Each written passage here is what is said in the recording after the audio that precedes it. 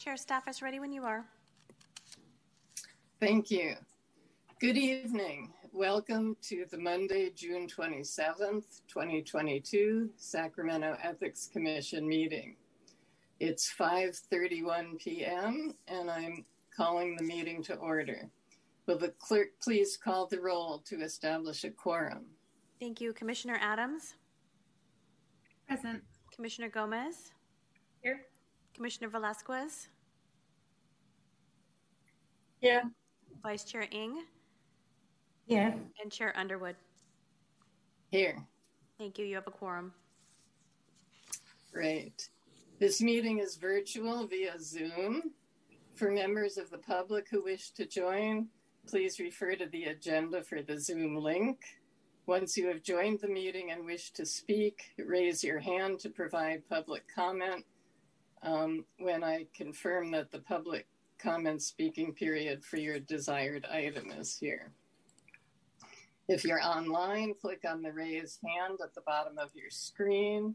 In the mobile app, you can raise your hand by tapping the raise hand option in the More tab.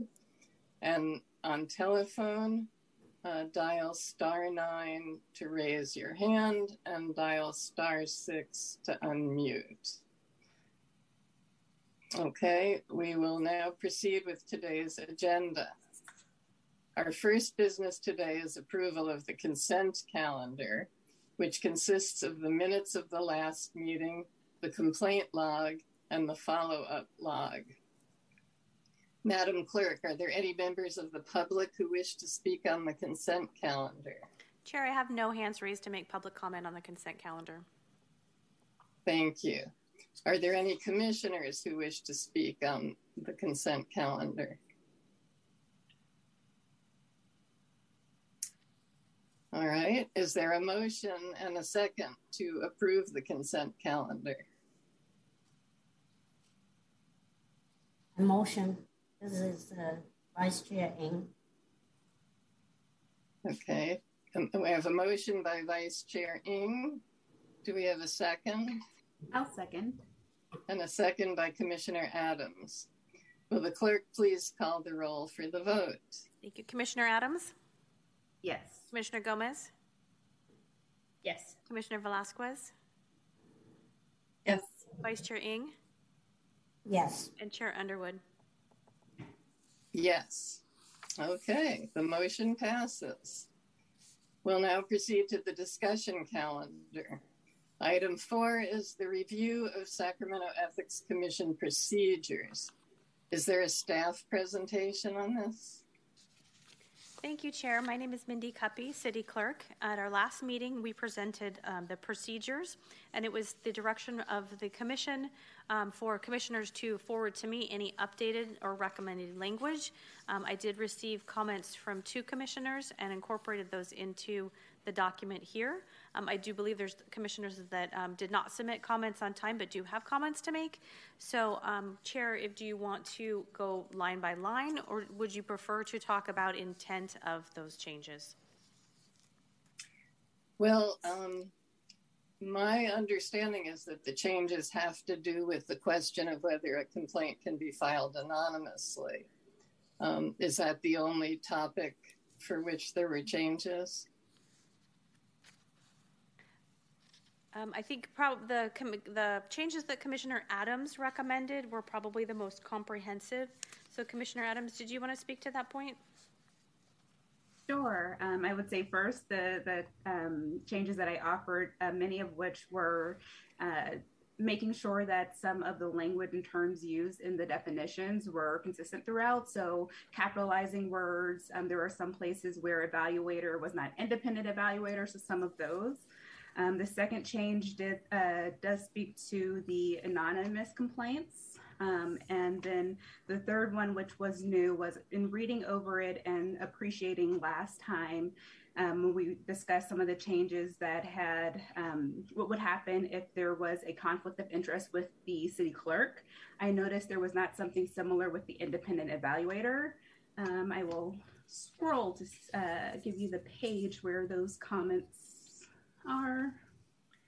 Give me one moment. Well, while I find the exact placement, it effectively just outlines a process if there is a conflict of interest with the independent evaluator, what the process would be, including some of the timelines and things like that.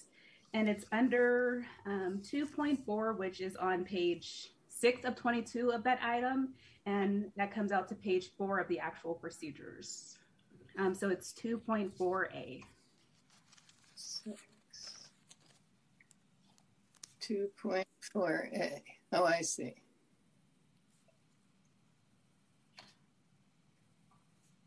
So it's the material that's in blue. It's the entire A paragraph. Oh. I believe the what's in blue was added by the city clerk's office, if I'm correct. Okay, so you added the entire paragraph A?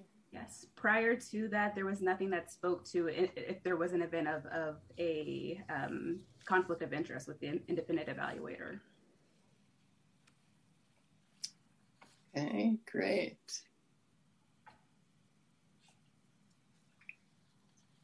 And I will note, as you all are looking that over, that I did realize in reviewing this for today's meeting that I did not offer updates to the complaint form itself, which is towards the the bottom of the entire packet. So on page 20 of the full package, where it has your name, it does have it has that the commission requires that the complainant identify themselves, which with these new rules that will need to be revised. So I would just recommend to the city clerk's office to make updates as necessary based on whatever changes we adopt today. Thank you. Okay, so there are also changes on, maybe those are my changes, I don't know, on page 6 of 15.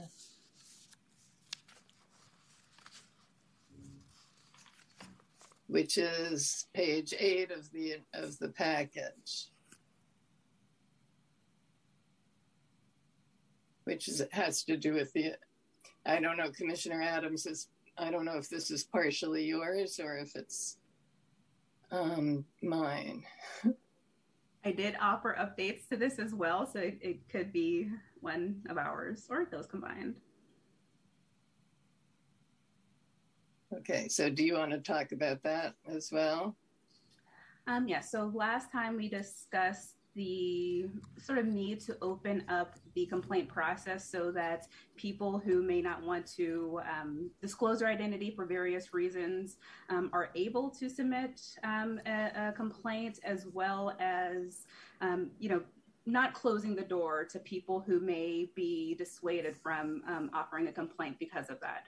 So a lot of these changes just speak to effectively that so long as the changes, or so long as the complaint provides enough information to engage in a evaluation or investigation, that the complaint would be accepted.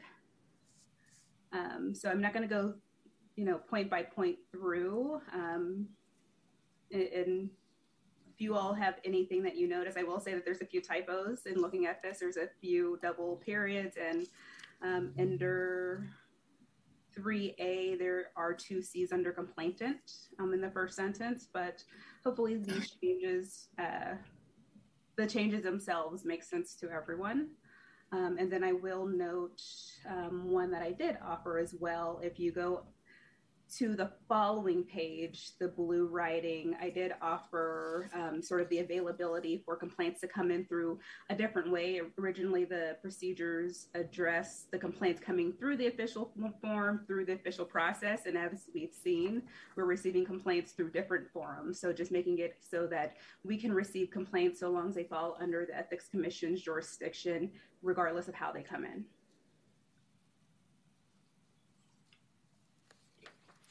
Okay, great. Does that cover all of it, or all of the changes you suggested? Yes, I will not bore you all with going through all of the capitalization. Yeah, Can I ask a clarifying question? I think I'm happy to rely on your eagle eye for the capitalization and double periods and so forth. Does anybody else have any comments? Oh, Commissioner Gomez. Yeah, I just hoping to clarify the anonymous 3A, that block paragraph with the blue and red text on page 6 of 15 on the. I'm not understanding what it's saying. Six. Yeah, I just don't understand what that says. Okay, well, initially, I think part of that language was already there before about that a complainant could file an anonymous complaint if it had to do with the complainant's employment status, like that they were filing against their supervisor. And so that part was already there about the complainant's employment status. And then we've added or other reason for requesting anonymity because we don't want to limit it to just on the basis of their employment status. So the complainant may authorize the agency to divulge the complainant's identity to the public. I'm not sure what that means. From my reading of it, first this looked at if the complaint was coming in through, say, the state or through the county, and they referred it to the commission, and they went through those processes and they anonymized themselves. So this process would allow the city to reach out and ask them if they, as it's now transferred to a different to the city, if it can be disclosed. But I also see that the city attorney raised his hand, so he may have something contrary to that. No, actually, Commissioner Adams, you're correct. That's why, because some of the complaints that we receive are not directly complaints to the Ethics Commission. But for instance, we've had a complaint come in via the city auditor, for instance, and the city auditor under state law is required to keep complainants' names anonymous unless the permission is actually given by the complainant to the city auditor to make that name public. So that's to cover situations like that. Okay, I feel like I'm starting to understand it. I think it's just hard because it's a 9. It's one sentence, but it's a whole paragraph. So I'm just trying to work through it. It's like 9 sentences, but it's one. Okay, so if someone wants to say, "Hey, I Liz am saying to this agency that they can divulge my identity for the purpose of the Ethics Commission business," then they could do that if they want to. And if they, meaning if I wanted to, like if I was, because I'm the complainant. Okay. Right. Okay, Vice Chair Ng. Yeah, I don't have any questions on what just been discussed, but I just have a couple comments that I did not get to submit. That's all. Yeah. So you have a couple of changes that you want to make? Yeah. Mm-hmm. That I didn't, I didn't submit it, and I just wanted to point that out. Okay, well, before we get to those, Commissioner Velasquez, did you want to talk about the same point as Commissioner Gomez? Yes. That point? Yeah. Yes, I'm still stuck on A as well. So before Commissioner Gomez asked her their question, I read this for some reason as if an employee of a local, state, or federal agency was filing a complaint that employee, that federal agency employee, their employment status could be confirmed. I'm sorry, I'm confused by this. Okay, so I get the state auditor. I guess if they're collecting data, not in regards to the investigation, but they're collecting data for auditing purposes. What other reason are there investigations where it makes a difference to know if the complainant is an actual employee or not? Does that change the investigation? I have many questions. For one, two, maybe we can this is a federal agency complaining on a city of Sacramento employee, or is this, I'm confused. Yeah, where are you seeing the federal agency? I'm sorry, what, are we on 3A? Yeah. Yeah. It's as if an anonymous complaint is filed with the city clerk through a referral. I see. Yeah. From local, state, or federal agency. Yeah, I didn't. You're right. So, local, I imagine, is, part of, or jurisdiction, right? Local Sacramento. State, I'm assuming they're talking about just somebody within California that's complaining about an employee for the city of Sacramento. And am I reading this right? Or someone that works for federal? I'm sorry, I'm very confused. Yeah, maybe the city attorney can speak to this too. Because I don't know if we get complaints from state or federal agencies, but maybe we do. I'll chime in that I just read this as, sometimes people are just trying to make a complaint, so they may not make a complaint to the most accurate body. So this is if we're receiving any complaints from one of the local, state, or federal agencies.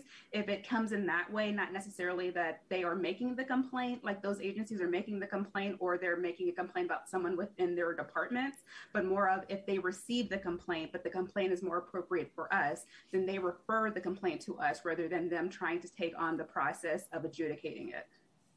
So in that aspect, I can see where just that part that you said that makes sense. So it's sort of redirected. But what does that have to do with confirming an employee's employment? Like how would we? So let's say someone complains about a federal employee, and then the federal agency figures out, oh no, this isn't a federal employee. They work for the city of Sacramento. So they find out the city clerk's information, and then the city clerk has to find out if that employee actually does work for the city. Is that what it's trying to say? Part of it was how we had it before. Whenever we would not accept anonymous, we had that it could be anonymous if it was tied to employment. But because we're taking it out, and I'm not sure, I guess propose this is something new.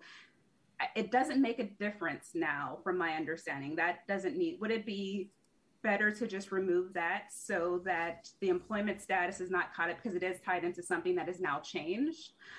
So that would read that it would authorize referring agency to confirm the reasons for requesting anonymity. So basically take out the complaint's employment status as well as the words or other. So it makes that more clear.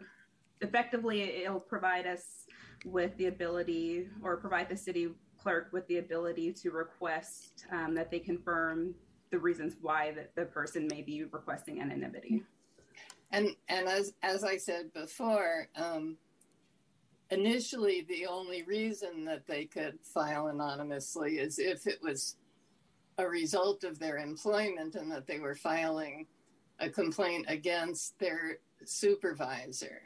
So therefore, their employment could be in jeopardy for doing that. So that was the reason for anonymity before. That was the only reason that was in here before, and now we're adding that they could have other reasons. Well, right. I'm sorry. I mean, as Commissioner Adams says, if we're just saying that they have to give us a reason but we're not specifying what the reason needs to be, we could take out the language about complainant's employment status. I mean, that still would be one reason, but we don't have to specify that reason if we don't want to, if that's confusing. Yeah, it is confusing. But the other thing is I just want to make sure that the other concern is that, to me, the complainant doesn't need a substantial reason. If they decide to complain and they just want their privacy, keep it confidential, it's not public, that I feel that that's up to them. I think it could be problematic. These words here to me could send the wrong message that their identity could be. I mean, yes, they still have to authorize the release of their name, but that they'd have to have a reason. And I don't think that they need to have a reason that we find legitimate. I think if they want to keep their name private, that's up to them. We can ask if for some reason it gets complicated or to help the investigation, but or even when we respond to the complaint and saying, okay, we received your complaint, we'll be looking into it. Please know that if you identify yourself, it may help the investigation, that sort of thing. But I am concerned that we were kind of implicating that they would need to have a legitimate reason. Okay, Commissioner Gomez, I see that your hand is up, but maybe the city attorney, do you want to, Mr. Lindsay, do you want to weigh in first?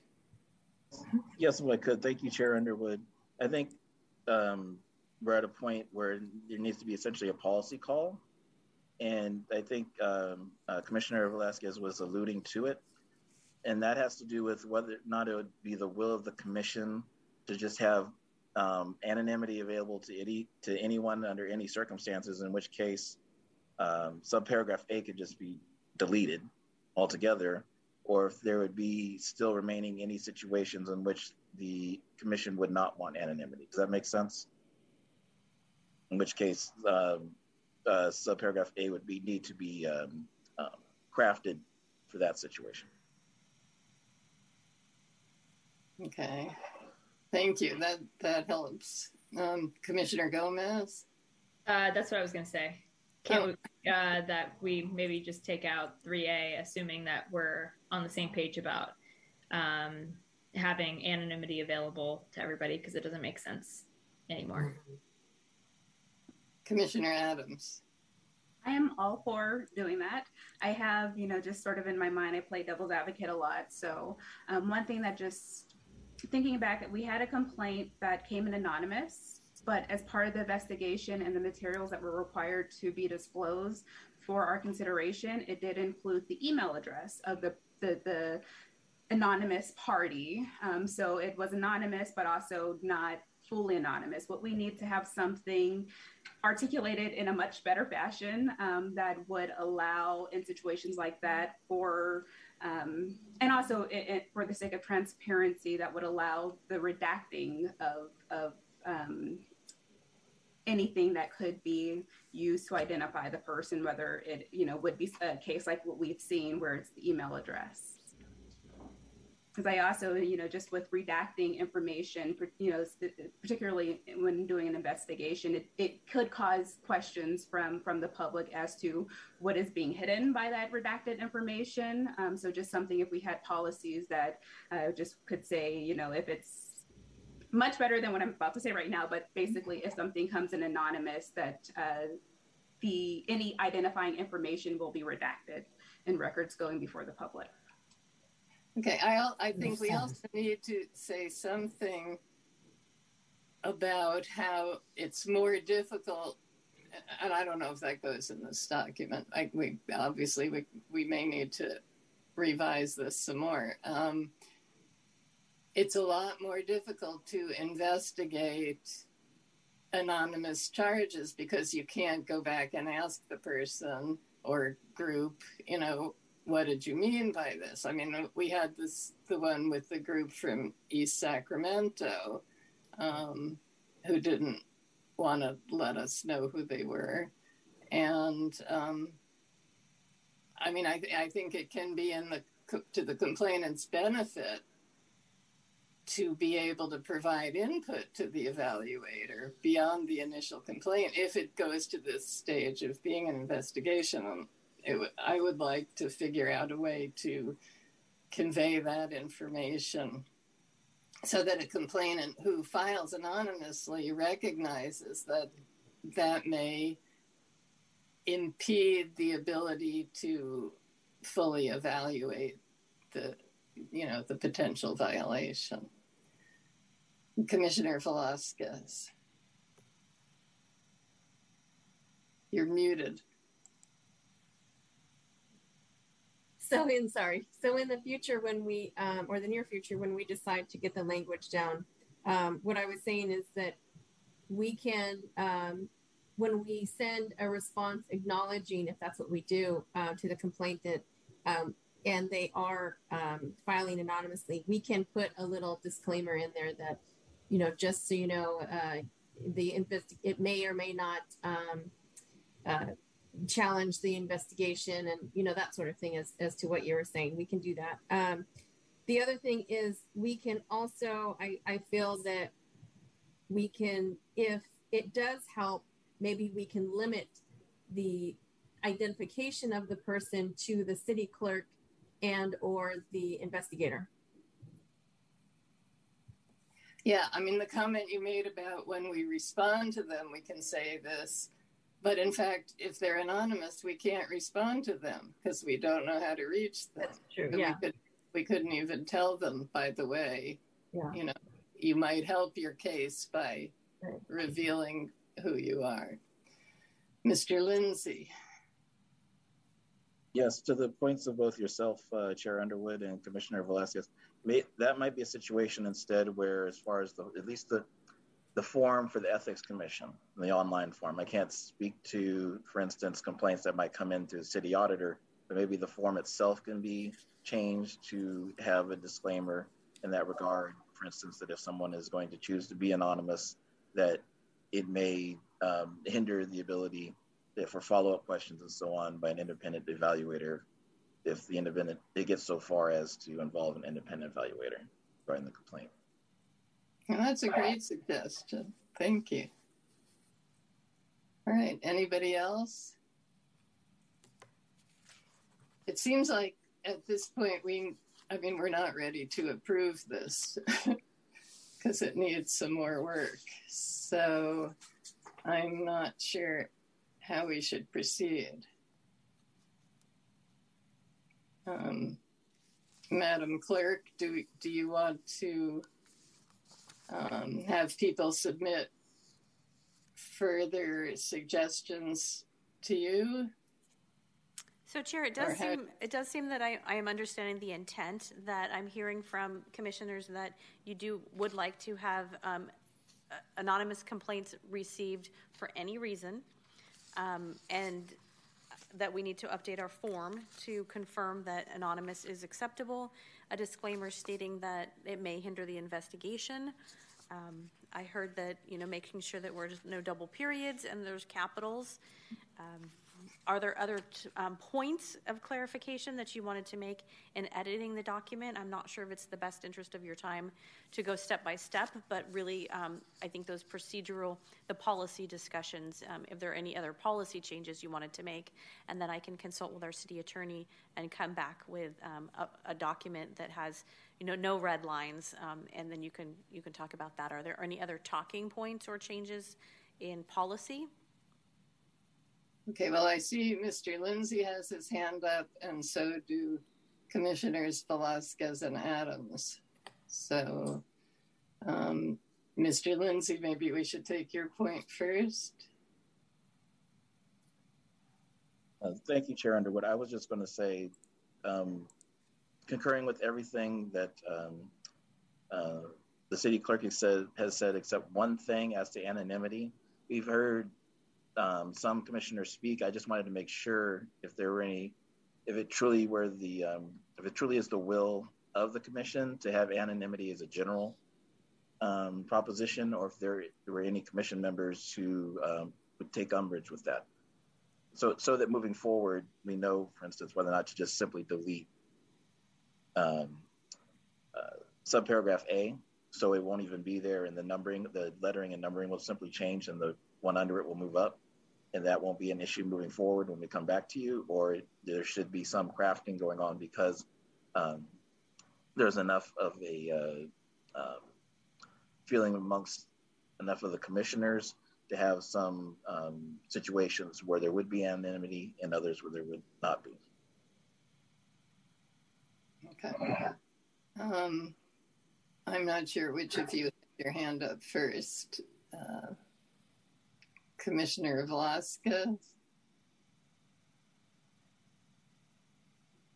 Unmute. So the only thing, City Clerk Mindy, the only thing I might want to add or discuss amongst all of us is if someone were to, someone does complain anonymously, let's say via email. Well, now you have the email address. If it's a letter, that may be a little different. But that if the investigator found that there was nothing substantial, that the complainant, I don't want to say couldn't come back and with finally like, okay, well now here I am. I didn't like how that investigation went, and then they want to reopen it. I would like to talk about at some point, or unless you can craft something that, I don't want to limit the person, but I also don't want to encourage, okay, I don't want to give my name, but now I don't like how the investigation went. Now here's my name and more information. Maybe there's something we can do about that. And I'm welcoming your input, everyone's input. All right, Commissioner Adams. I had something similar. Not to that extent, but it definitely had my mind going. So I will say what I was thinking of similar may speak to that.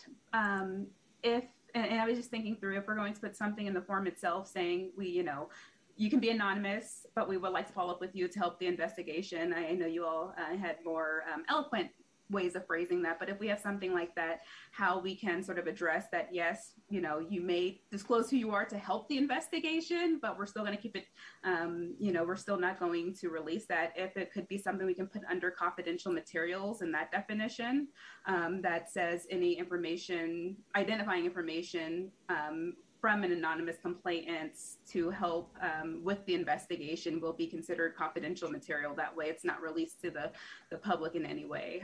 So just putting it out there, but I concur with everything that that Commissioner Velasquez mentioned. That is a very interesting point of conversation. I guess I would like to see maybe not a requirement, but an opportunity for somebody who's filing anonymously to say why they're filing anonymously. But, maybe that opens a whole new can of worms, but maybe that would be helpful to the investigation. If they, obviously if it's an employee complaining about their boss, that's clear, but otherwise I personally, and maybe the rest of you don't agree, would like to have that as an option where the person could explain why they wanted to file anonymously. So that's my 2 cents. Commissioner Ng? Yes, my feel is if we are not going to approve it today, and I think Commissioner Velasquez have a good point, and so is. I'm having trouble hearing you. Oh, okay. If we are not going to have, to approve this procedures today, and I'm suggesting because, Commissioner Velasquez had a good point, and Commissioner Adams also have that. Maybe you guys can, maybe come up with some language. But I think it's important to have some kind of, disclaimer to say that, once you're anonymous means you cannot come back to put your name down or retrial because you don't like it, And also, most of the government employees, government employees, aren't they all covered under the whistleblowers protection? So, think of all those things. If they file a complaint about the employer, and the employees come back and something or retaliate or something, and they protect under that. So do we have to be, so specific in the policy? Because I know once when we put it in the policy, it's hard to change. So can we compromise to that point? Okay, I'm not sure what your bottom line was on that. No, and my suggestion is for the two commissioners who raised those questions, maybe compromise and come together and put up some languages that's compromise that to everybody's agreement to liking. Revise that 3A. Maybe just put it in simple. Revise as 3A that everybody would agree to. Commissioner Gomez? So I don't think we should require them to tell us why they want to be anonymous, because I think that you can be anonymous, and like if I were to submit an anonymous complaint, I'd probably make like a random Gmail address, kind of like the East Sacramento folks. I don't know if that was random or not, but that's what I would do. And so that way that you have the opportunity to correspond, but you don't have to indicate exactly who you are, which does allow you to follow up with the Ethics Commission, but you're still anonymous. So I don't think it's either or. Like you can be anonymous and still follow up. But I don't think we should ask people why, because they could have a million different reasons why. And one of the values that I know we have put out there in the past is an attempt to reduce barriers in accessing the ethics complaint process. And in itself, it's just a complicated process. It's hard to even find, like as an ethics commissioner, one thing I'll talk a little bit about later is like the links on things. Some things are broke. Like it's hard to even find different things on accessing it. So we don't want to create any additional barriers where people are second guessing whether or not they should move forward with doing this. Yeah. I was not for an instant saying that we should require them to say why they're being anonymous, but I think in some cases they might want to say why. Well, I think something we could consider is like a little comment section at the bottom saying, is there anything else you want to share with us? And that gives people the opportunity to share whatever it is that they want to share about both their experience submitting a complaint, as well as, hey, just want you to know, like, I'm really nervous about this process. I'm going to be anonymous, but not necessarily targeting in on, tell us why. Mm-hmm. Mm-hmm. I like your suggestion of just creating a special email address and thereby keeping an anonymity, but being able to answer questions potentially. I don't know if that's something that we want to put in our procedures or not. Probably not, but people. Well, I've just meant that a complainant might make an email. Right. Yeah. That's what I'm saying. And that a complainant could preserve their anonymity and yet still be available to answer questions if they did that. But I don't know that we necessarily want to suggest that to them. Commissioner Adams. I agree with everything that Commissioner Gomez just mentioned. I did want to raise that on the form, there is an additional information section. So I would see that as a place where somebody would naturally put something if they wanted to share the reason why they are submitting anonymously. With regards to, I would say, and also in not putting up barriers, I think if we try to, even if it's in our best intention to provide mechanisms for people to engage in the investigation while maintaining their anonymity, I think if we start providing examples, it will seem prescriptive. So I would want to move away from that to, again, just reduce the barriers.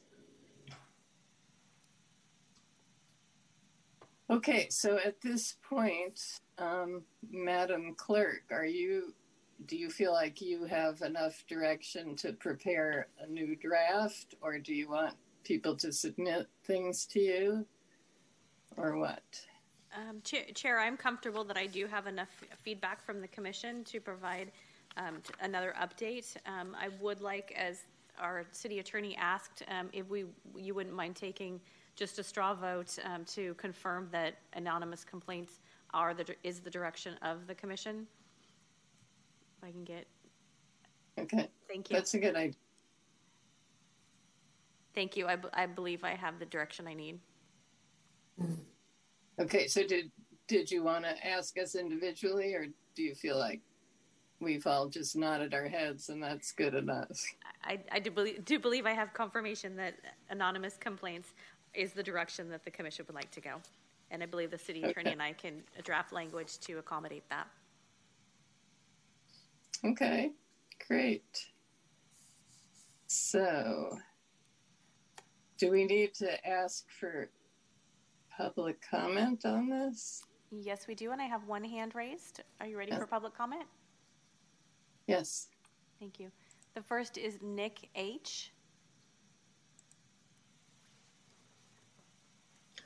Hi, everyone. Can you hear me?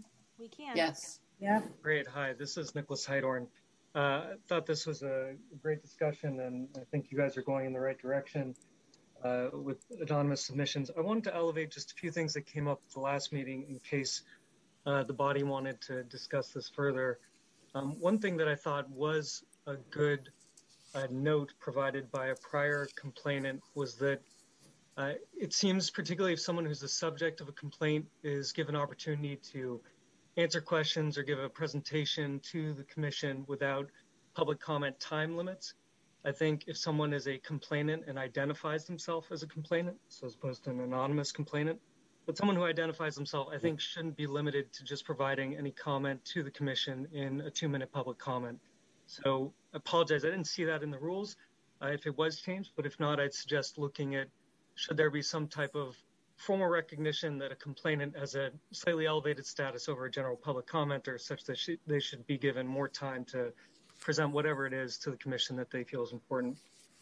The second thing, I don't really have a recommendation on whether it's a good idea or a bad idea, but the same prior complainant in suggesting changes to your rules felt that it would have been important for the investigator to contact him so that he could have directly spoken. This was, again, a non-anonymous complainant. So he could have spoken to his experience. The investigator felt that he had enough evidence that he didn't need to speak to the complainant. I don't really have an opinion as to which is the right approach, but just wanted to elevate that in case the commission wanted to consider those 2 points that were brought forward previously. Thank you, and really enjoyed the discussion. Great, thank you. And we'd have one additional speaker, Barry Boyd. Thank you and good afternoon. I do have a comment in regards to whether submission as anonymous or not. I'm in favor of both to submitting your one's complaint anonymously in fear of retribution from the complaint from those who you are complaining against. The downside to that, though, with an anonymous submission is that it could be an out-of-department individual. It could be someone who's non-city related and just has an issue with a person at the city and actually have the person being accused of or having the complaint lodged against has done absolutely nothing, but and turn out to be a big waste of time and energy simply because someone has a dislike for a particular individual. Now, if the complaint comes through a city channel that you have to be a city employee to log on a certain database, that's another issue. But with that, if that is the case, then their IP address, would be submitted at the time of the complaint. So it would be easy to see who is actually lodging the complaint. So there goes the anonymousness. But either or, again, trying to find that balance of making sure the complainant is a city employee versus someone outside of that sphere. Thank you. So I have a question for you if you're still there. Mr. Boyd? No. Yes, Chair, I'm still here. I'm confused because the complainant does not have to be a city employee. And it sounds like you were saying that they did. So my apologies for not understanding that, because I thought it was for the complaint against a individual, whether a coworker or supervisor, in the realm of a city employee. I mean, the person complained against needs to meet certain criteria in order for us to have jurisdiction. But the person doing the complaining doesn't have to have any particular status. Okay, well, thank you for that clarification, because that's what I thought the intent, I won't say intent, the authority of this commission, as you stated, was regulating the city employees as a complaint coming from a city employee. But as you just stated, a complaint could come out from outside of the city employee. But thank you for that clarification. Okay, you're welcome. Yeah, and Chair, if I may, Mindy Cuppy, City Clerk, I think Mr. Board was referring to our last procedure document, which if you are making a complaint against your supervisor, you could remain anonymous, but the direction that the commission just gave was that you want to allow anonymous complaints for any reason. Right. Okay, so that was the end of public comment. Madam Clerk? Yes. There are no more. Yes, Chair, would you like to make a motion to continue that item to the next meeting? Yes, I would like to make a motion to continue this item to the next meeting. Commissioner Underwood, I think two hands. I'm not sure if we're still able to discuss. Oh. Okay, I can't see people. Let me get... My screen is being weird, but... Commissioner Velasquez had her hand raised. Okay, why can't I see her? Thank you, Commissioner Gomez. Can you hear me? Yes. So I was taking notes. I just want to circle back. Nick H., his first input, I was trying to capture, and I think it had to do with anonymity. So can we go? Does anybody have that? If there weren't public comment time limits, if you're a complainant.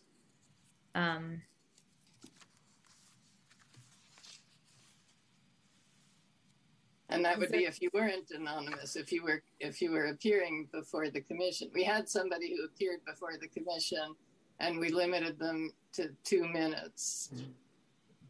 And he was suggesting that if you're a complainant, you shouldn't be limited to 2 minutes.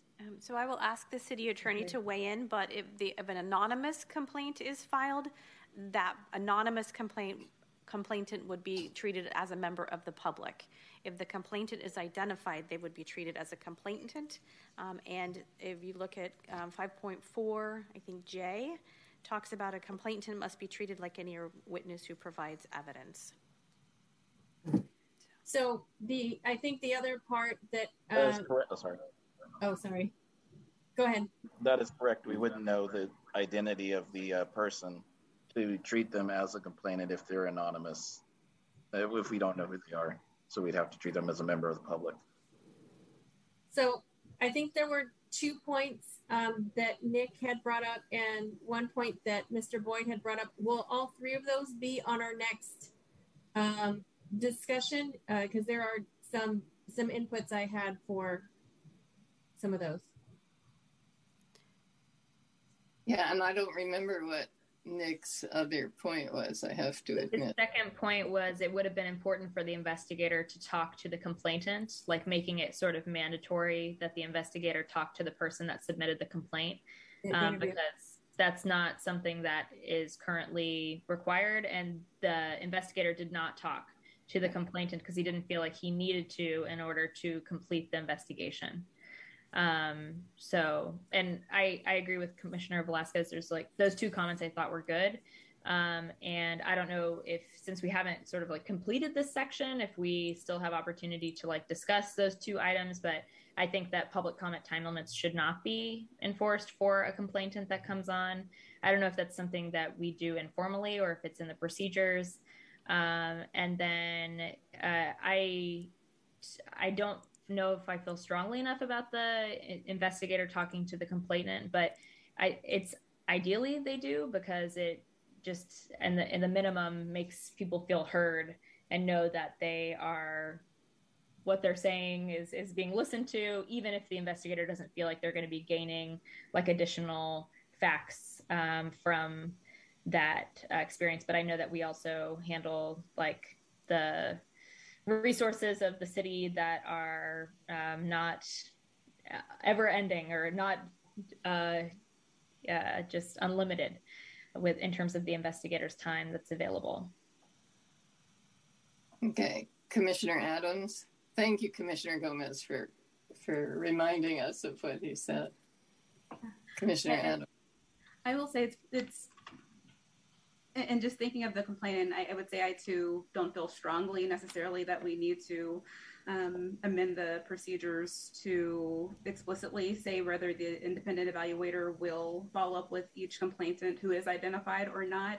I will, from my understanding of the process, the independent evaluator gets to make that choice based on what evidence he has, but also as part of the hearing process, if there's something where we feel hearing from the complainants during the hearing and also reviewing the information that the independent evaluator has provided to us. We, the commission, could also just say we want to hear more from it, so to order that follow-up. So I don't know whether it's something that we should explicitly put in there, because it seems to be something that there's both the discretion of the independent evaluator as well as discretion of the commission to order that if we feel that we have not heard enough from the complainant to be able to provide a final decision. So just putting my 2 cents in there. I'm happy to have the conversation, but at the same time, I don't necessarily feel that there's strong enough reason right now to make a decision on that. Well, I do feel strong. I don't know about Commissioner Velasquez has her hand up, just if you don't see it. I know that, but I wanted to say something. As chair, I think I get to jump in and respond to Commissioner Adams, which is that I think the 2-minute limit thing is a problem, and we did have a complainant and we limited him to 2 minutes, and I think that was a mistake. And I will apologize. I was not speaking to that portion of the comment. I was speaking to the second part, which was during the evaluation process, having the follow-up with the complainant. I would say I did not speak on the 2-minute just because I have not yet, thought through what I would comment on that. Okay. All right, now Commissioner Velasquez. So I know that we're going to continue these discussions another time, but just in the case that Mr. H and Mr. Boyd are still with us, as someone that looks at grievances 7 hours a day, the only time I conduct clarifying interviews with the complainants is when I'm missing critical pieces of information to process the complaint. So, information like if it's very vague, I'm being mistreated. And that's all it says. Well, I don't know who's mistreating you. I don't know what location you're at. So only when it prohibits a successful as far as having all of those components. So I know I've mentioned this before, that it's not mandatory to conduct an interview with the complainant because if all of that information is there, it's just not necessary. Unless there's additional information that wasn't provided. The other is Mr. Boyd made a comment about, and I believe this is when he thought that, or they thought that the complaints were from employee on employee, that you could have times where it's a waste of resources when an employee's complaining on another employee just for retaliation, just to stir the pot. Unfortunately, when it comes to investigations, again, as someone that looks at grievances all day long, a percentage, a very large percentage is going to be legit complaints and accusations and misconducts, but there's also a large percentage that are bogus. And that's unfortunately just the nature of investigations. That's it. Okay. Commissioner Gomez.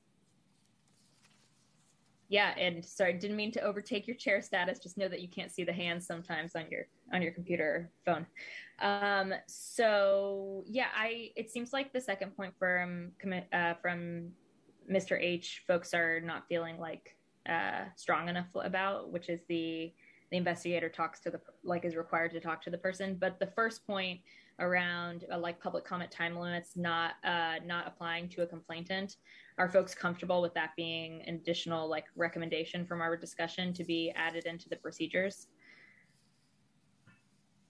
I would like to see it added into the procedures.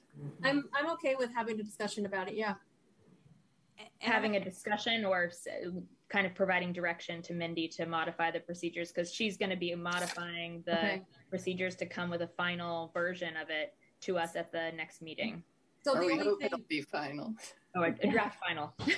Yeah. So the only thing that I would want to add to that is that there's some kind of barriers. It's going back to looking at grievances and conducting clarifying interviews that I have to control because of the type of audience that I work with. I have to limit and control the conversation because it can go from answering questions to venting, and then, something that's supposed to take 5 minutes takes a half hour.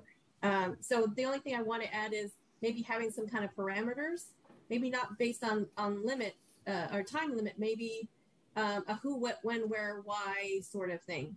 I don't know how that would be implemented, but maybe having some kind of guide.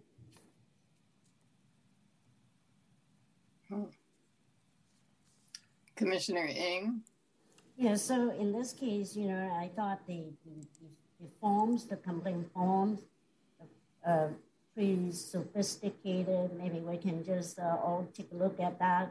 And it's very specific, and I understand Commissioner, the last was, what you said, that our audience is very specific, and the only those under our jurisdictions are, like the commissioner and the elected and appointed official. So we can, I would suggest that we all take a look at it. And I know there's a lot of discussion, and so so maybe we can just each take a look at, what's in place already, and otherwise it keeps stemming up, more and more, more questions or more things to look at. I mean, there's a lot of information. I agree. Okay, Commissioner Gomez. Yeah, so just building off of, I think Commissioner Velasquez's point, I have like public comment time limits do not apply if you are a complainant, with the understanding that complainant comments are focused around complaint at hand, chair discretion on amount of time provided, there is chair discretion on the amount of time that will be provided. So just some draft potential edits that could encompass what we're looking for. That sounds good to me. Okay, anything else? Because we need a motion that this is going to go back to the city clerk, and she will, Commissioner Adams. I will say I agree, and that we should have language. And just hearing this conversation, and we've had a conversation, the public commented, then another conversation would highlight it, different concerns. And one thing that I was thinking is if we can put a directive of some sort into the procedures that requires the commission to review these procedures annually or biannually, so that we're staying abreast of all the different changes that may come up as we are undertaking more hearings, so we can continuously improve the process, but also be sort of mindful of not going too long without going back and making sure everything is running as we intended. That's a great suggestion. We may find as soon as we do another hearing, that we'll have some changes to make. But certainly annually or biannually is a great idea. All right, anything else on this topic? Commissioner Ng. Chair, if the discussion on this particular subject is over, and I'd just like to make a neat clarification on one of the paragraphs, on one of the sections. That's all. Okay, but I need you to talk louder because I'm really, or get closer. Maybe because my what you call it, my speaker is just not working right. So my apology. Is it better? I'll go. That's better. Yeah. Okay, I'll go closer. Yeah. Okay. All right. So I'm fine with this, but when this is over, I'd like to, I like clarification on one of the sections. That's why. That's it. Okay. Well, we should probably talk about that now. Okay. So everybody's okay, but I just like verification on one of the sections. Now on my page is page 9, that is actually under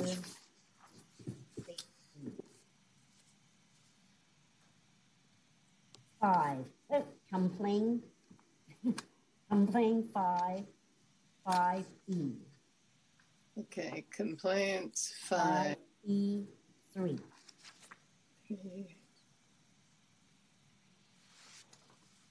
I'm not finding it. What's the page? Page 9.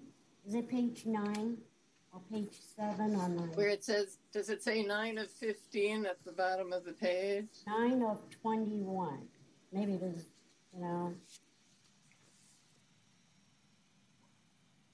I may be using the old one.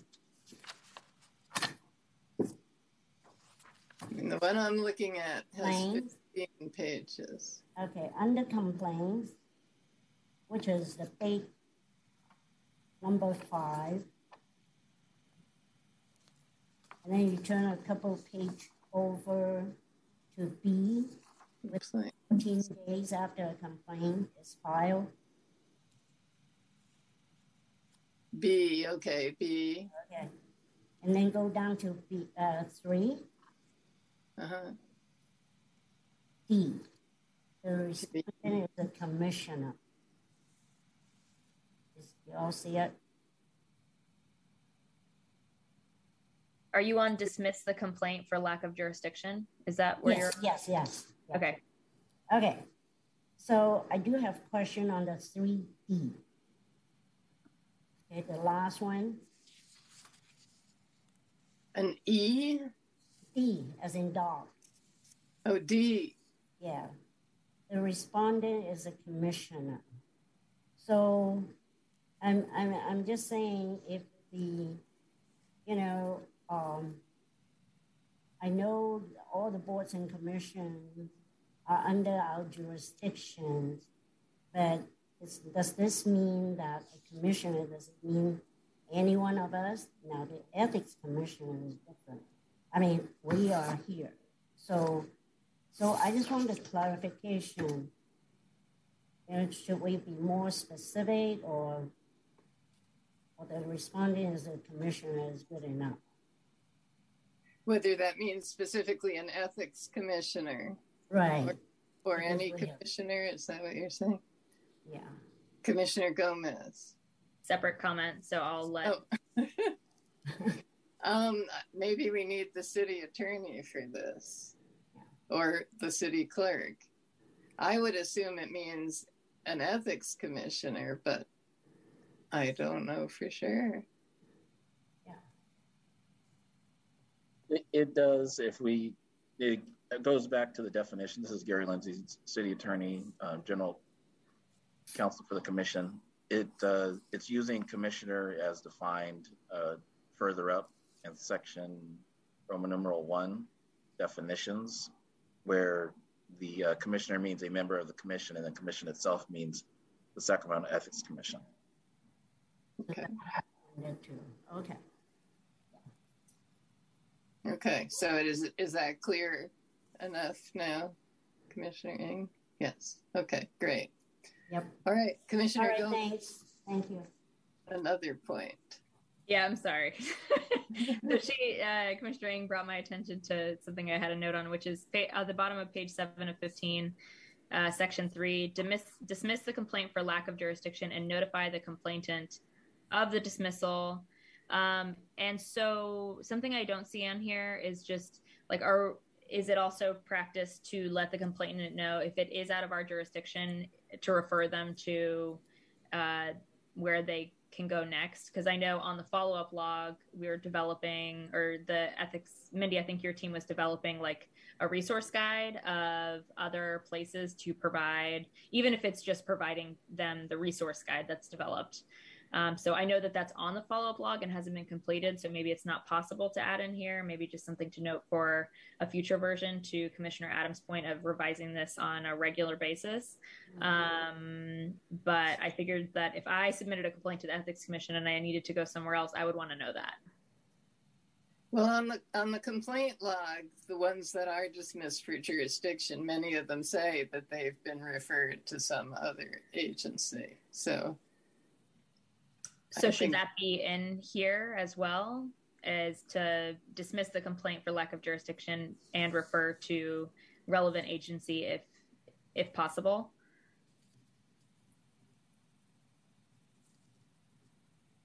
Because I know, oh my gosh, how do you say it? Madam? Okay, I know Madam Cuppy is fantastic and comprehensive at her job, but there could be a future person managing this, and want to make sure that we provide like really quality customer service to folks that are submitting complaints and referring them to the appropriate places.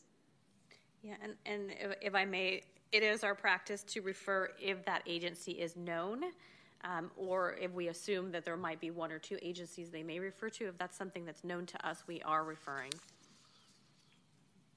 You know, our standard language. So okay with adding that in there, just saying referring to appropriate agency if possible?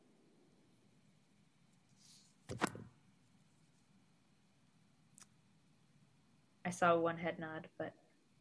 Okay, well, so Mindy needs to add that in if that's our sense, which I think people are nodding heads. So we do want that added in. So I will add to section 5B3, a complaint outside the commission's jurisdiction, and refer to the relevant agency if known. Sounds good. Well, to the first sentence, dismiss the complaint for lack of jurisdiction and notify the complainant if identified of the dismissal. And then it would be at the end of that sentence, and refer them to another agency if appropriate, or if applicable. Applicable is better than appropriate, I think.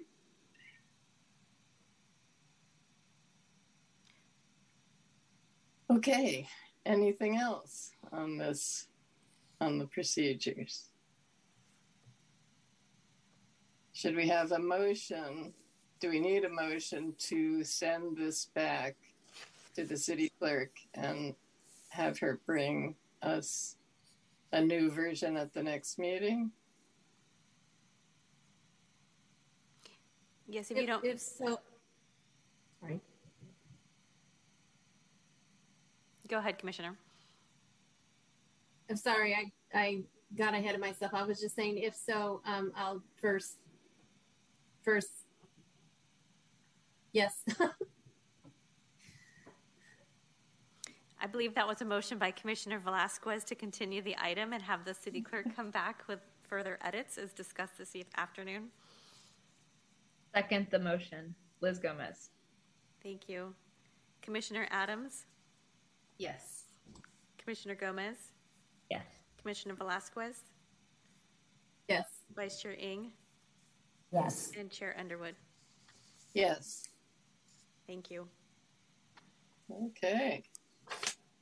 Now, moving on to item 5, which is Sacramento Ethics Commission Lobbyist Registration and Reporting Code Ad Hoc Committee Update.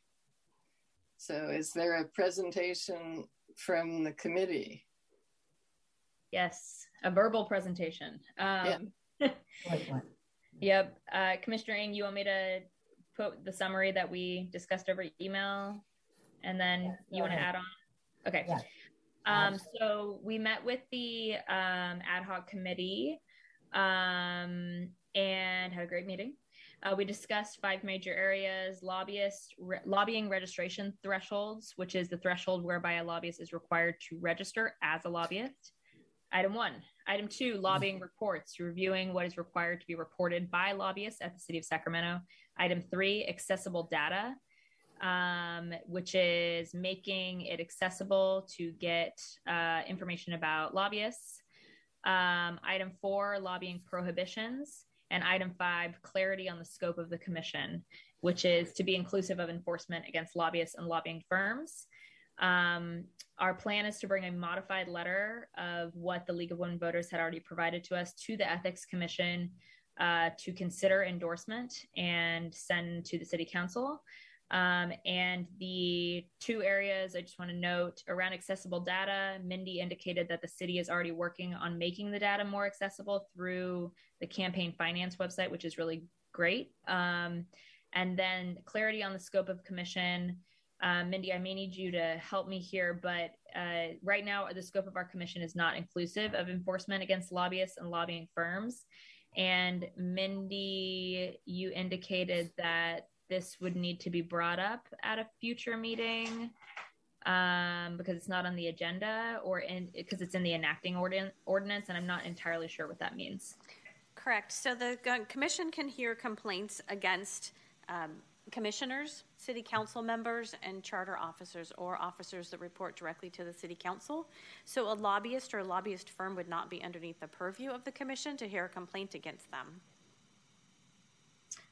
Okay, so are we just making a recommendation to the city council? Because we don't have the power to do anything, I don't think. You mean to change our scope of commission? To change the lobbying ordinance, to change the code. Right. So there's 2 separate things we're talking about here, which is 1, yes, making a recommendation to the city council to change the lobbying ordinance. So that's area 1. But as we were discussing the lobbying ordinance, what came up was that the scope of our ethics commission does not include enforcement against lobbyists and lobbying firms, which to the League of Women Voters is a error or a mistake in that our scope should include enforcement against lobbyists and lobbying firms, and that's not consistent with what other ethics commissions are able to do and what was initially the intent of the Sacramento City Ethics Commission. And so that's something that's sort of separate from, but could also be included in the recommendations to the City Council. Yeah. Did you talk about whether we would have the power to expand our scope of jurisdiction? It seems to me that would probably have to be done by the City Council too. But I could be wrong. Mindy? That's correct. You would need to make a recommendation to the City Council, and they would need to change the ordinance. Yeah, so far we're just doing initial steps. So, we can add that, consideration too. Okay. That's super helpful, Mindy. And I think that broadly we'll come back with more information where you can review it in detail. And we have another meeting of the ad hoc group in a week or so to kind of like discuss the final letter that'll come to the Ethics Commission. And so, Mindy, to that end, we want to bring it back here. Are there any timelines that we should have in consideration with bringing it back to this group? We typically ask that at least 14 days prior to a meeting, any documents are submitted so that I can route staff reports to the appropriate attorneys. Okay. Our next ad hoc is July 11th. And so that would probably mean something, and we'd be coming back, I guess, if we have a meeting in August. I don't think we have a meeting in July, do we? No, sorry. Our ad hoc group has a meeting. No, but I'm asking Mindy because I do not have a July meeting on my calendar. So that's accurate. Your next meeting is August 22nd. So that actually, Commissioner Gomez, so that actually give us more time to look in it, to review and work on it. So I think that we'll be able to bring back something, by the August meeting. Yeah. Yep. I think so too. Okay. Commissioner Ng, is there anything that I missed in terms of what we discussed or what we want to cover? No, you covered it real well. But, I got to tell you from my personal experience after meeting with the ad hoc group, and, I really get a chance to look into other people's, that municipal code, and that's a vast difference. So it's really, just kind of a eye-opener for me, per se. So, I look forward to working with the ad hoc community on this. Okay, so is that the end of your report? It is. Okay. Yeah. Madam Clerk, are there any members of the public who wish to speak on this item? Yes, Chair, I have one hand raised from Nick H. Okay. Hi, Commissioners. Nicholas Heidorn again. I just wanted to say thank you to the Ethics Commission for looking at this issue, and particularly to the Ad Hoc Committee and Commissioners Gomez and Ng for looking at this. The lobbying ordinance hasn't been examined in decades, so I think it's a very timely topic. I think it's one where there's a lot of room for improvement. So really appreciate the work of the Ad Hoc and look forward to continuing to work with you on it. On the last point that came up, the jurisdiction of the Ethics Commission, I can say that when we were, the League and Common Cause were working on this, we certainly intended the Commission to have the ability to enforce penalties against lobbyists. And so this was really just in the nature of a typo, unfortunately, that it's not there. I think the logical recommendation would just be to ask the Council to amend the ordinance to make clear that lobbyists and lobbying firms can be covered. It's hypothetically an interesting legal question whether they're covered already, because although the jurisdiction does not list lobbyists and lobbyist employers, if you look at your kind of enforcement section, it does directly say that you, quote, investigate and consider complaints alleging violations of the lobbyist registration reporting code, and then that you have the ability to do administrative penalties as to a bunch of the different codes that you administer, which includes the lobbying code. And since the only people who have obligations under the lobbying code is lobbyists, it would be a little absurd for you to be able to do investigations and impose fines on absolutely nobody, since there's nobody else that you could administer against. So I think it was a typo, and hopefully this is just something that can be wrapped up in some type of council cleanup. And thank you again for looking at the substantive nature as well of the lobbying ordinance. Thanks. Okay, great. Any other public comment? I have no other hands raised to make comments on this item. Now, every time we go to public comment, then I can't I have trouble getting gallery view back. So I can't, there we go. Does anybody, do any commissioners have anything to say on this? No. Okay, and this is not anything that requires a vote. So we'll move on to the next item, which is commission comments, ideas, and questions, which I have some, but does anybody else? Commissioner Gomez. When I try to get to the Ethics Commission page, I have used different browsers and there's a broken link. There's no chat function on here, so I can't put it in the chat. I can send it to you, Mindy, but it's like saying that the page is broken for trying to get to the Sacramento Ethics Commission through the clerk, ledge bodies, boards and commissions, Ethics Commission. So just want to make sure that you're aware of that. Thank you. I appreciate that. Yeah, I'll email it now.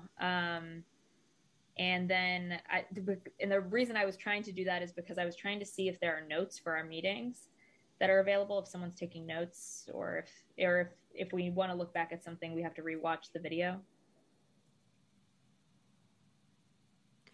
Yeah, so we do take action minutes. So the minutes that are associated with each meeting are action minutes. So you would need to watch the video if you wanted to hear what was spoken.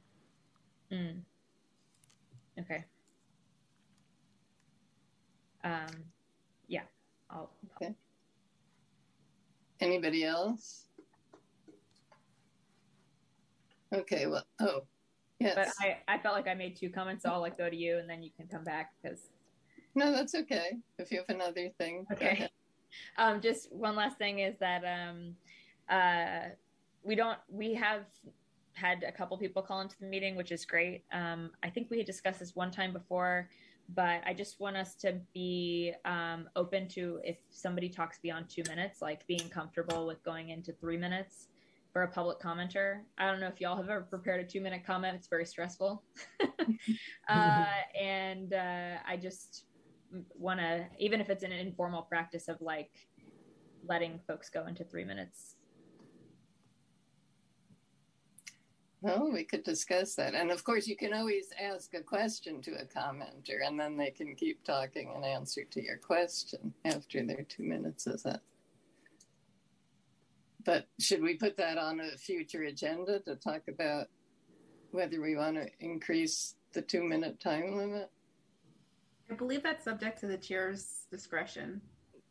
That's in correct. one of our procedures. That's correct. That's covered in the City Council Rules of Procedure.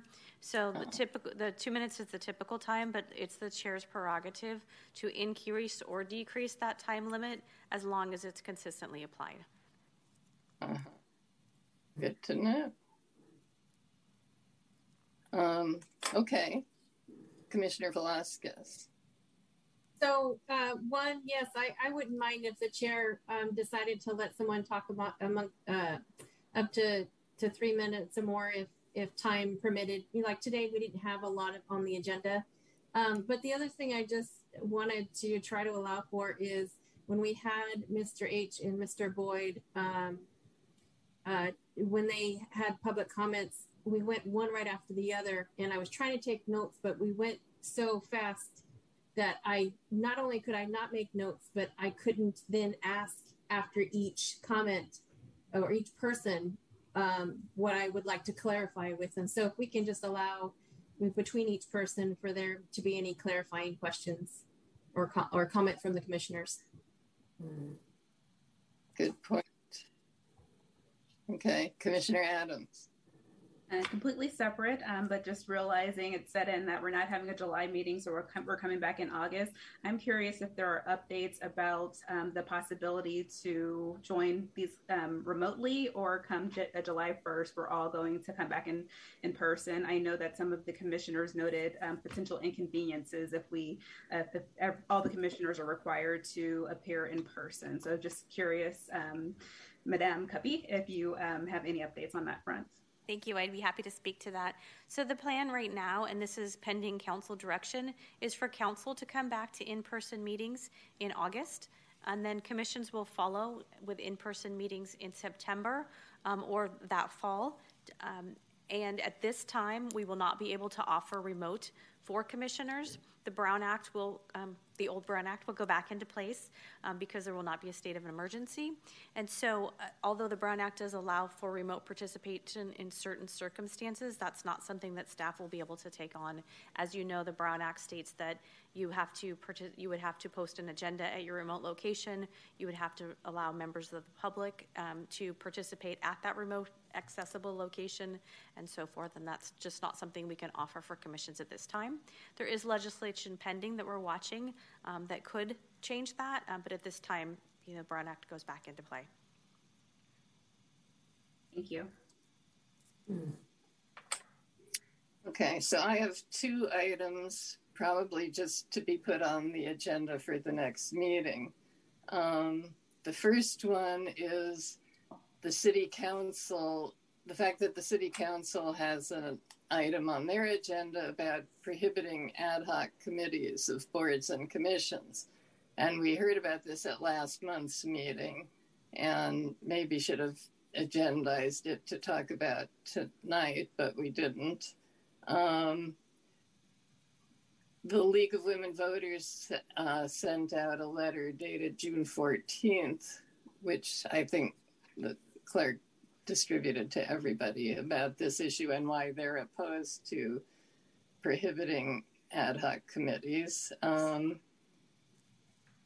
I feel like this is something we should put on our agenda to talk about at our next meeting, although it's possible that it'll be moot by then because the council, since we're not meeting again till August, they may have already voted on it by then. But even if they have, if they pass it, we might still want to talk about what impact it has on us if we can no longer have ad hoc committees. So that's one item. And then the second item is about the redistricting commission. Apparently the council passed a motion on April 19th requesting the ethics commission to give our input on potential changes to the city charter concerning redistricting. And we learned about this at last month's meeting via a letter from the League of Women Voters, but it was received after the agenda was published.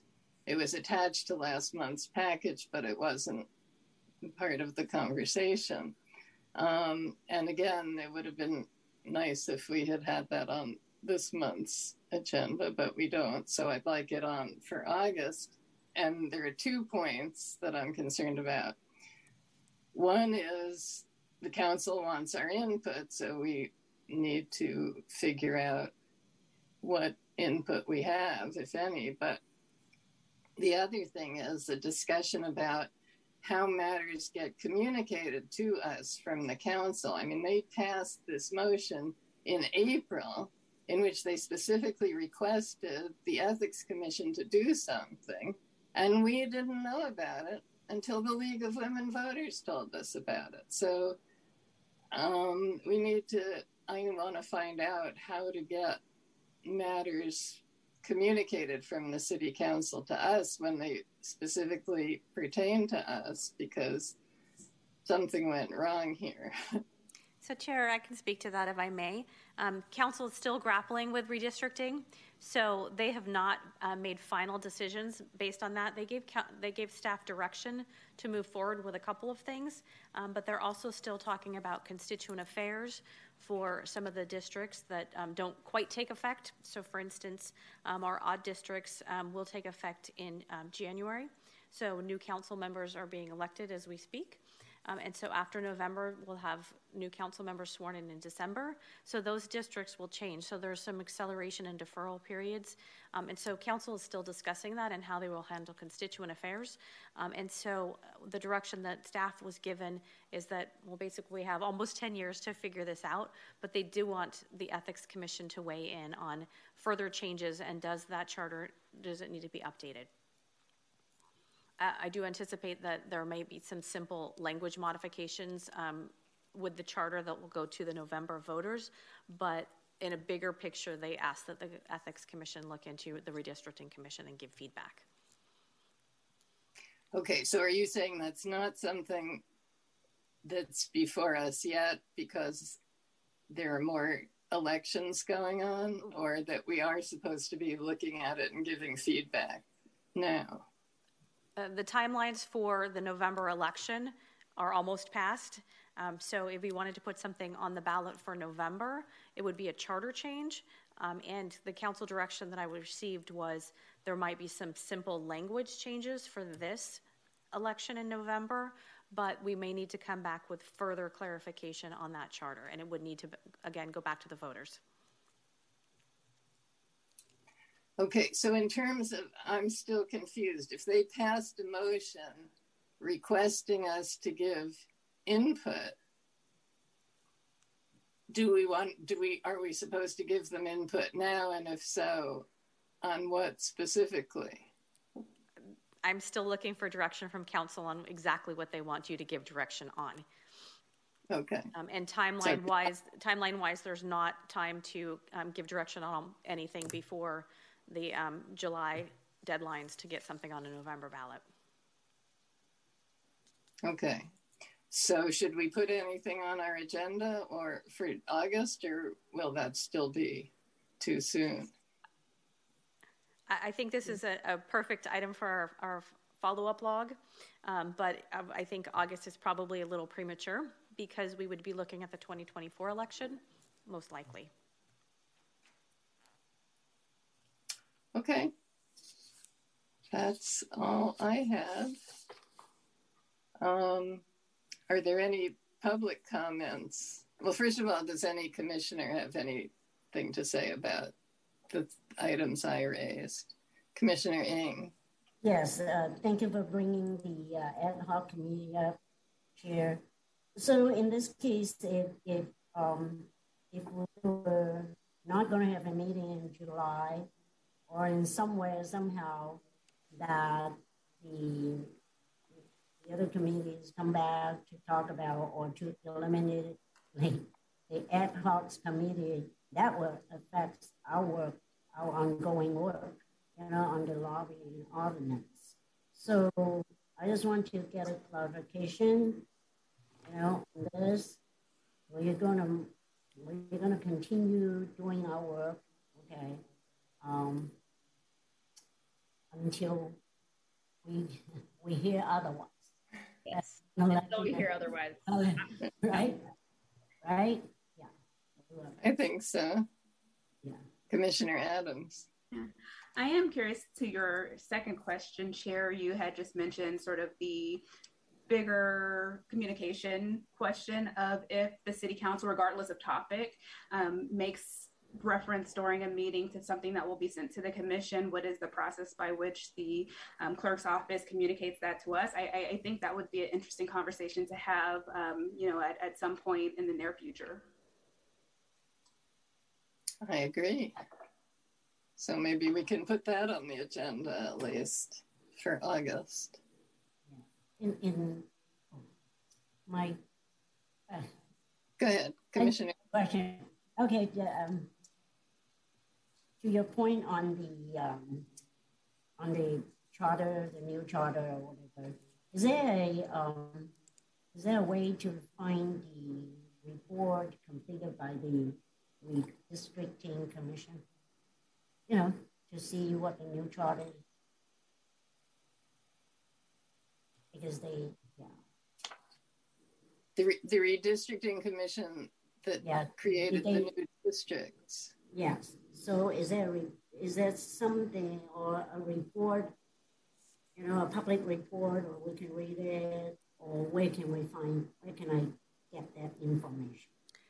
Yes, Commissioner, I can send the links to the full commission. There's a final report on why the maps were drawn as they were, and there's also they did report back to the City Council on any updates they would recommend for future years.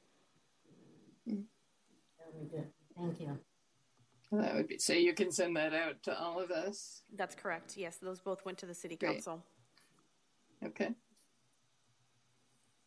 All right. Anything else on any of these matters or any other items?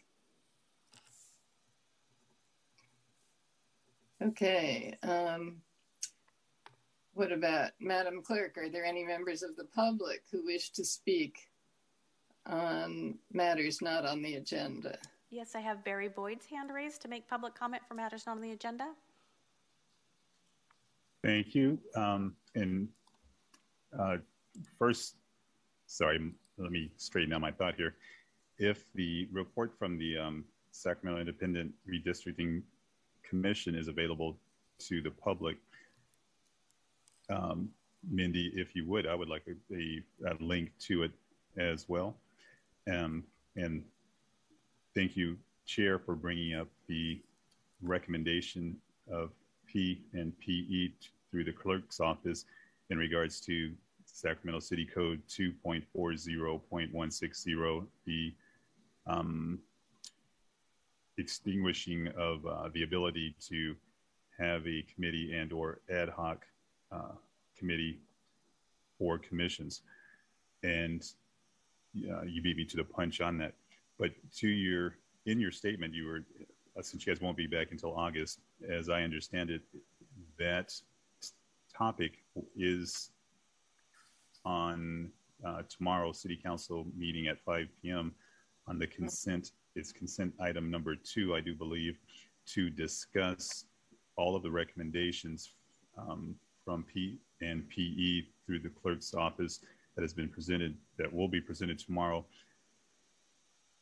to be discussed which of those items will be kept, and then vote taken. I believe it was on or dated for City Council meeting July 19th.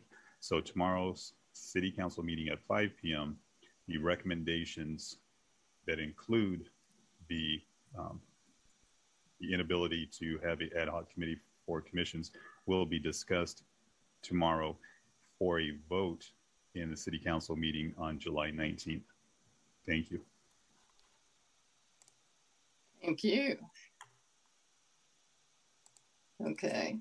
So, Chair, if I may clarify, the action tomorrow night, I believe you're referring to Sacramento City Code Chapter 2.40, which is boards and commissions generally. And the vote tomorrow night is passed for publication. So for an ordinance, the council takes an action to pass for publication, but we don't talk about the content of the ordinance. So the action tomorrow night that we're asking is that they give direction to pass for publication. Could you explain what pass for publication means?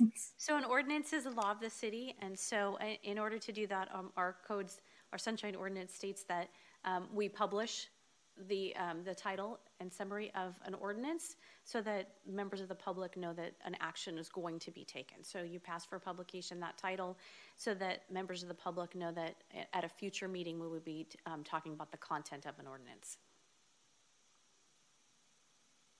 Okay, and then what about this July 19th date that Mr. Boyd mentioned? So the action tomorrow, the action tomorrow is passing for publication, and which then also states when you're going to bring that back for action. And the intent is that it's passed for publication. So again, members of the public are notified what the title summary is, and then when that item will be taken up by the City Council.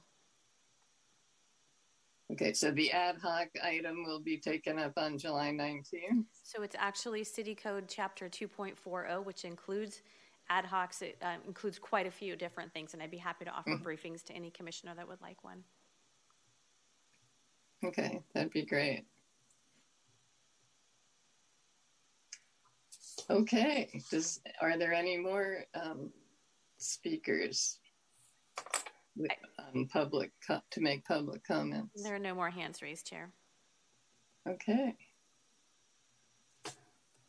So, does anybody on the commission have any last thoughts before we adjourn? No? Okay. That concludes today's agenda. Thank you, everyone, for your participation. The meeting is adjourned at 7:10 p.m.